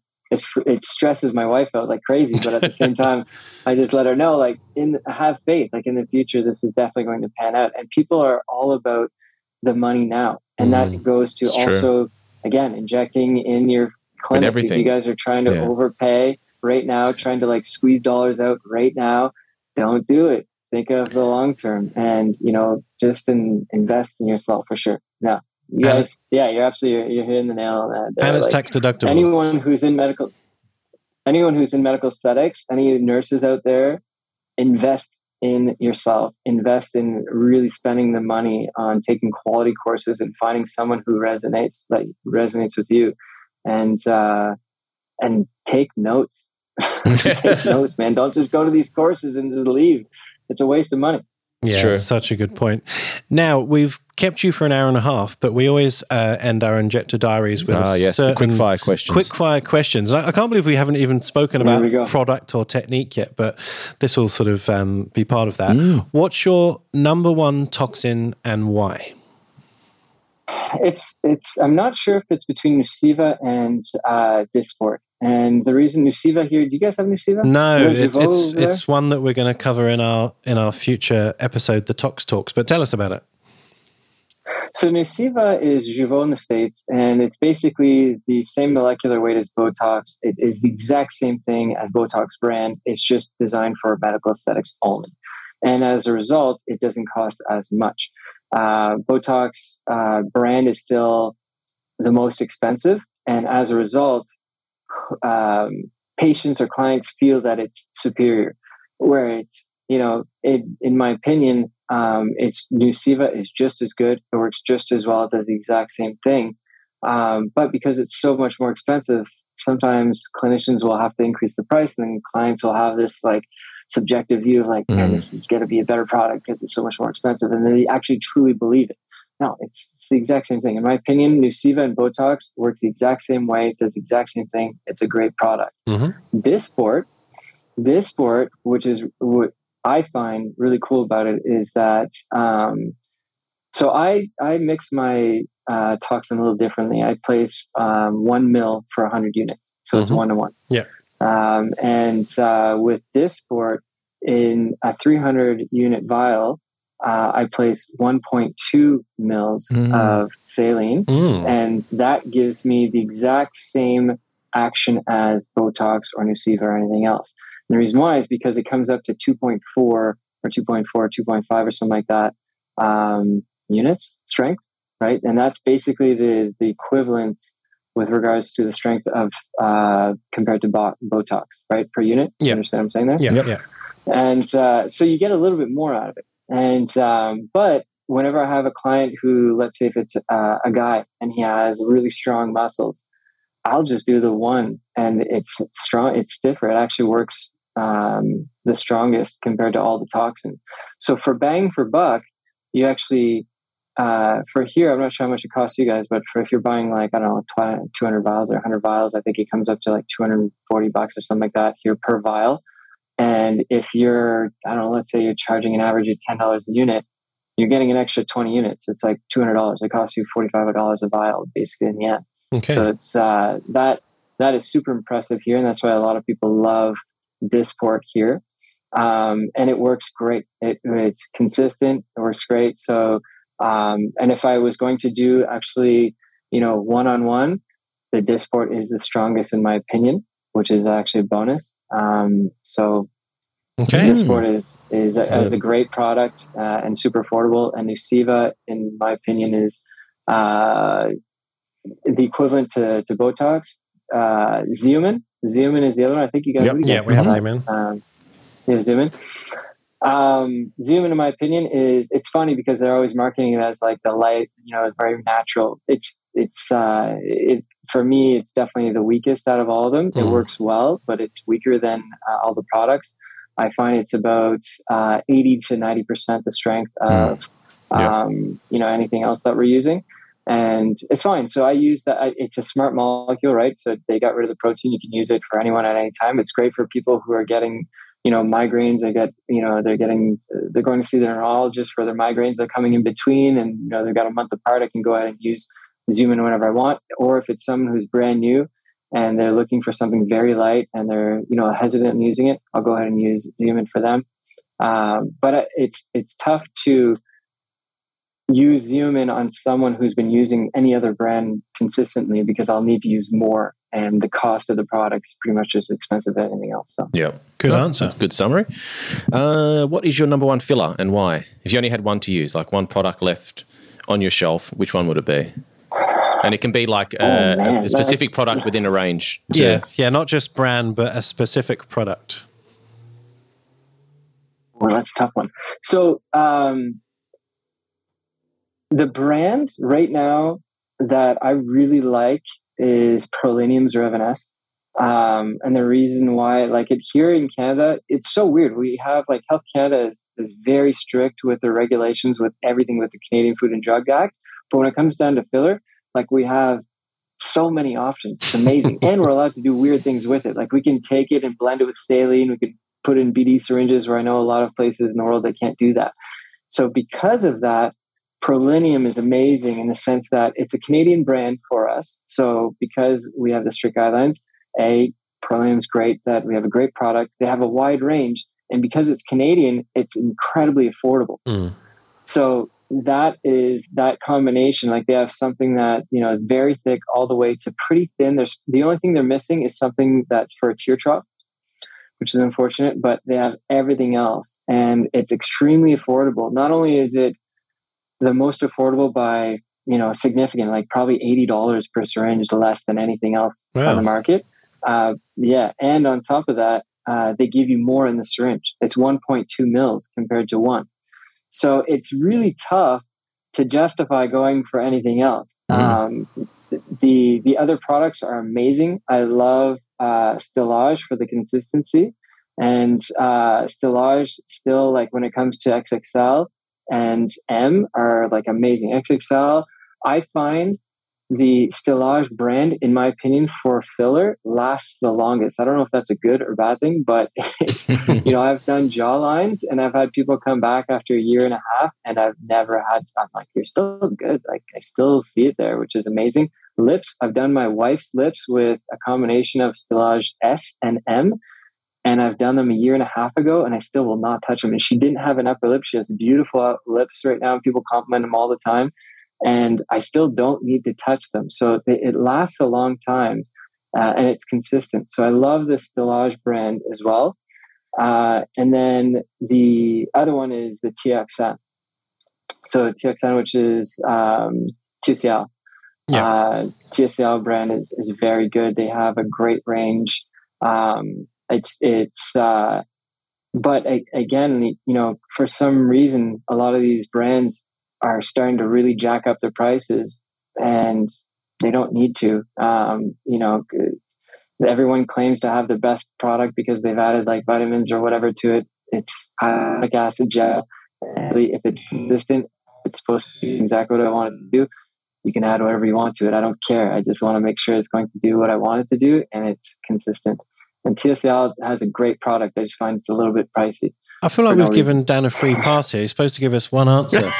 And he's told us about the whole range and rheology and toxin. Sorry, man. That's all good. No, it's all good. And to be fair, that is the link of why you're coming to Australia. You're going to be talking about stylage, I believe. Absolutely. Yeah, for sure. Fantastic. Yeah, because we don't have... And we're going to be... Well, yeah, we don't have Prelenium here. No. That's the brand that I was mentioning. Sounds like the next Alien movie, Prelenium. Yeah, maybe. They came out with that not too long ago here, and it's been doing well. Yeah, awesome. What's your favorite cannula size and make, and why? The cannula, I love the TSK cannula. Yeah. It's basically... it depends on where I'm using it. So if I'm going to do the lip, I do one answer, Dan. You're stuck on a desert island with cannulas. 25 gauge cannula, 38 millimeter. Probably the most widely used. I can do a lot with that. Perfect. There you go. Oh, here's a good one. To aspirate or not to aspirate? That is the question. And what do you... Oh, we should actually add oscillate on there too. But anyway, we'll go for aspirate for now. It can just be yes or no. We don't need the theory. Sure. How's that as an answer? It's literally, it's sure. Yeah, let's say yes. Okay, good to know. Do you have any cool little... I don't know, tools or tricks or little devices like paraphernalia around your clinic that make your injecting easier, pain better, the experience of the patient more fun? I don't know. We've had people using the vibrating tools. That comes up a lot. But anything else that you might use in your clinic? I use the vibration tool. I have a squeeze ball. It's the way that you inject as well. So for me, there's a lot of flicking, squeezing the muscle, pushing the skin into the needle, bevel up, all at the same time. All these things do matter and they add up. If you're just going in and jabbing people, you're really going to, they're not going to love you too much. And I think as newer injectors start, for some reason, they just are super aggressive. Like, don't be so aggressive. Like, be gentle. Yeah. And I find being gentle really helps not only with the actual result, less inflammation, and you're likely going to have less side effects from it. So I'm a very slow and cautious injector. I think Arthur Swift's one of the most that sort of pushing the skin onto the needle. That's his thing, isn't it? It's almost like a magic trick. It's just sort of like wait, and we're in, and the patient doesn't even know it's happened. It's very Arthur. I got that from actually when I used to do vaccines. So someone did a vaccine for me once, and they were squeezing my muscle and. They kind of pushed it. I didn't feel any. I'm like, what the heck? Are you done? He's like, yeah. I was like, what did you do? And he showed me. I'm like, okay, I'm going to use that next time. There you go. That's how I got it. Oh, okay. Biggest mistake that you've made and what did you learn from it? So it could be like business, could be like a complication, whatever, missed opportunity. And I think it was probably business. So when I came, social media actually, whenever I first started on YouTube, I just wanted to be known. So I tried to create like almost like this fake persona, and I wanted to be very casual. I'm like, this is going to be a very casual thing. I'm going to have like beer. I'm going to be drinking beer and talking about medical aesthetics, and it's going to be chill, and it's going to be awesome. And I would like talk about it. I'd have a little dance, and maybe I'd even take out my guitar. Yeah. And it was just like always, it was an act almost. And every week it would build more anxiety because I'd have to top it up. And actually at the beginning, you put so much effort into it and you get like 2 views, like no one even looks at it. You're like, oh my God, like I guess I better amp it up even more. And you'd always feel like you have to amp it up and put on this fake persona. And then later on, I was talking to a colleague of mine, like, you might want to talk to a lawyer about that. So I talked to a lawyer. He's like, yeah, you got to take down all those videos. You can't be drinking and talking about medical stuff. I'm like, I'm not injecting anyone. It doesn't matter. You're still talking about the profession. Anyone can make a complaint to the college. You're representing the college body. So I was like, okay, yeah. So I took that down. But once I changed that, I realized, okay, I don't have to put on this fake persona. Just be yourself. And, especially in your professional segment, right? And we were talking about that YouTube is very professional for me. And I got that idea from Dr. Who's it, Gray? The derm. So Greg Dr. Goodman? Gray, she's got like... No, I don't know Dr. Gray. Dr. Gray, she's... Oh, who's it, Dr. Greg? Sorry. So she's like a dermatologist. She's like 1.68 million viewers or something, subscribers. And she's just in her bedroom, no makeup, and she's talking blankly about stuff, and it's, definitely not entertaining, but she's giving you information and people love it. So I was like, okay, I just have to be myself, concise, accurate, be yourself, be professional, and that's all you need to do. And it took off a lot of stress, and that was the best thing for me. So initially, that was my biggest mistake, trying to be someone fake, and because once you start making this fake persona up, you have to keep it up, and it caused a lot of stress. So I had to stop that. Please tell me you've got one of those videos. Can you share it with us privately? I'd love to see. I probably do, actually. Yeah. All right, we can have some fun on WhatsApp later. Last question. I think you've already answered this. Yeah. What's been the best or most influential aesthetic course that you've been on, or maybe even what your favorite book, if you don't want to mention a course? No, I think MCAS. So when I go to MCAS.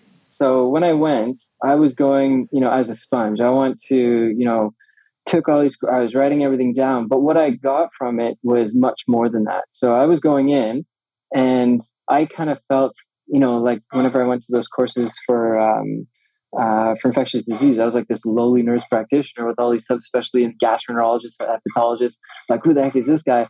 And I felt that way kind of going into this MCAS, but I didn't care. I was like, I'm going in because I have an agenda for myself. I didn't really care. I was going to go and do my thing. What I got from it was, oh my gosh, we have all these top plastic surgeons in the world who are literally dropping or minimizing the amount of surgery they're doing for injectables. And these guys are killing it. And I'm literally I could be doing the exact same thing. And that was such an inspiration to me. And also, whenever I was going to these courses and I would see these live demos, which is actually going to help me whenever I do these live demos, I was expecting miracles. And I'm like, man, that's okay, John. He's got to do something. And I'm like, it's okay. I'm like, he's supposed to be amazing. I'm like, I've seen better. But in the end, it's, it's a live person. Anything can happen, and you've got your limitations. And what you post on social media is going to be your best, right? So, and I think that's another thing that a lot of people need to take from. Like anything I post on social media is all of my best things. So, there are definitely going to be days or options or clients that I do, and I'm like, these are okay results. I'm definitely not going to post that, but the top stuff is really what's going to go on social media. So it gives you confidence to go up and say, man, these guys are the best in the world. I can do that. So it gave me confidence. And at the same time, it really inspired me to say, I can take this to another level, and I can really make a full, amazing career out of this if I really wanted to. So I had so much inspiration. I highly recommend everyone going to MCAS for that. Yeah. Well, I think that's a great place to leave the podcast. We've taken up nearly 2 hours of your time. You've been very generous. So thank you for coming on. I know you hadn't heard of us before we reached out, but hopefully you'll listen to a few episodes now and become part of our growing community of IA listeners around the globe. Yeah, thank you, buddy. I really appreciate it. I know we threw this together quite quickly, but you've been great, shared so much information, and I look forward to seeing you in Brisbane. When are you landing? When are you here?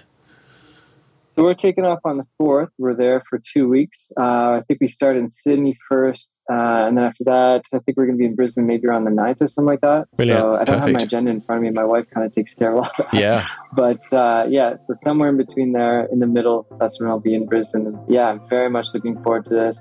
And since we've chatted, I've definitely listened to a few of your podcasts, and they're amazing. And I'm happy to spread the word for you guys. Thank you. This is a very unique thing that you guys have going on. If I had more time, I would love to do a podcast, but you guys are killing it, and I think you guys are doing an amazing job. So I'll leave that to you guys. Thanks, Dan. Thank you, buddy. Thanks for having me. Well, I look forward to seeing you in Brisbane. I'll buy you a beer and we'll have a catch up. Absolutely. Thanks so much, guys. This is amazing. Thank you. Take care, buddy. See you later. For our latest news, upcoming guests, and episode topics, follow us on Instagram at Inside Aesthetics Podcast. Using the link in our Instagram profile, you can easily email us, text us, apply to be a guest on the show, follow our personal accounts on Instagram, and even show your love and support us on Patreon.